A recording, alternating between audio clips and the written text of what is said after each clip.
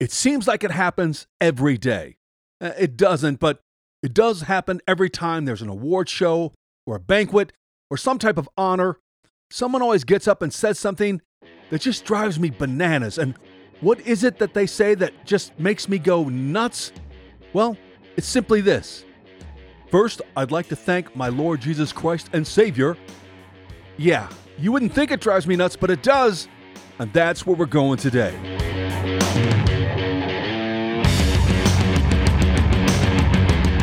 Wake the faith up, Slayer. Garth Heckman, David Alliance. Hey, it's been a rough week and a half. I have been, again, it seems like off and on, off the air, more than on the air. I apologize. But hey, you get your humerus cut off at the top and a new titanium ball joint implanted and your clavicle cleaned out and 12 bone spurs and a growth on your humerus removed. Yeah, anyway, shoulder surgery, fine, good, we're moving forward. Hey, March 26th is the start, Tuesday nights, of our How to Be a Man series for men only at HillSpring Church in New Prague. GRUB at 6:45. The meeting starts at 7:15. It will be every Tuesday night throughout the summer, and I honestly believe it's probably going to go for much longer than that. I really want to target those 35 and under boys who don't know how to be men, or men who are still boys, or as Mark Driscoll says, boys who shave. But I know a lot of older men want to come as well. You're welcome, because we want to also start a mentor program through that. So make sure you put that on the calendar.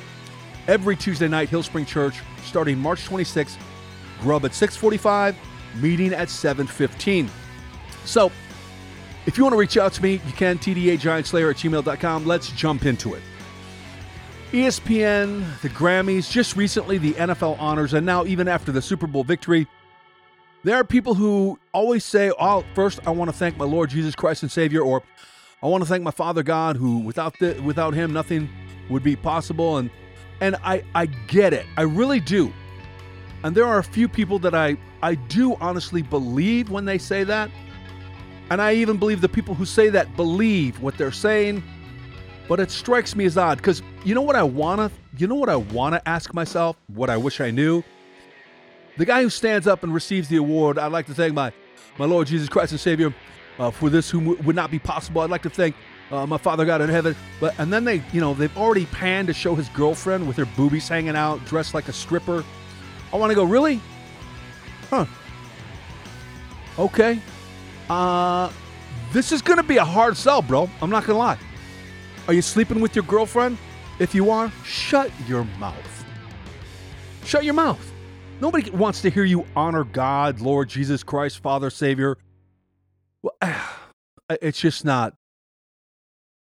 Matthew 7:21-23. Jesus gives a profound warning about the danger of being deceived. He says, not everyone who says to me, Lord, Lord, will enter the kingdom of heaven. Many will say to me on that day, Lord, did we not prophesy? To prophesy in your name, and in your name cast out demons, and in your name perform many miracles. And then I will declare to them, I never knew you. Depart from me, you who practice lawlessness. This verse is a slap in the face wake-up call to all of us. How does that kind of self-deception happen? Well, when you base your confidence of your salvation on the wrong evidence. Example, many believe that if they affirm certain facts and make certain claims and use certain words, they can be sure that they're Christians. Well, that doesn't mean anything. That doesn't prove your spiritual walk whatsoever. That, as Jesus just said, is practicing lawlessness. What does that mean? Well, let's ask ourselves, how can someone profess Christ, and how can they know if they're self-deceived or not, or even a Christian at all? First of all, merely referring or thanking Jesus as Lord because of a prior profession of faith at an altar call, or a Fellowship of Christian Assemblies meeting, or a Fellowship of Christian Athletes meeting, or whatever, it doesn't mean you're a true believer. Matthew 7 says that at judgment, many will claim Jesus as their Lord, but have no real relationship with him. And secondly, merely believing the right doctrine doesn't make you a Christian. In the context of this passage, those who address Jesus as Lord are referring to him not only as master, but as God. They are acknowledging that he is God, he is deity. But you can acknowledge Jesus' claims and the truth of the gospel and still not belong to Christ? How many people on social media rave and promote bits and pieces of scripture regarding the world's agenda? Man, if only I had $1 for every time I post truth from scripture and someone comments, that's not very Christ-like. Jesus is love. Jesus would never say that. Jesus doesn't judge. And they take some snippet and they promote their form of belief, their form of salvation, which isn't salvation at all, to the rest of us. And how dare we actually fervently preserve God's word and do it? Anyway, finally, spiritual fervency doesn't mean you are a Christian.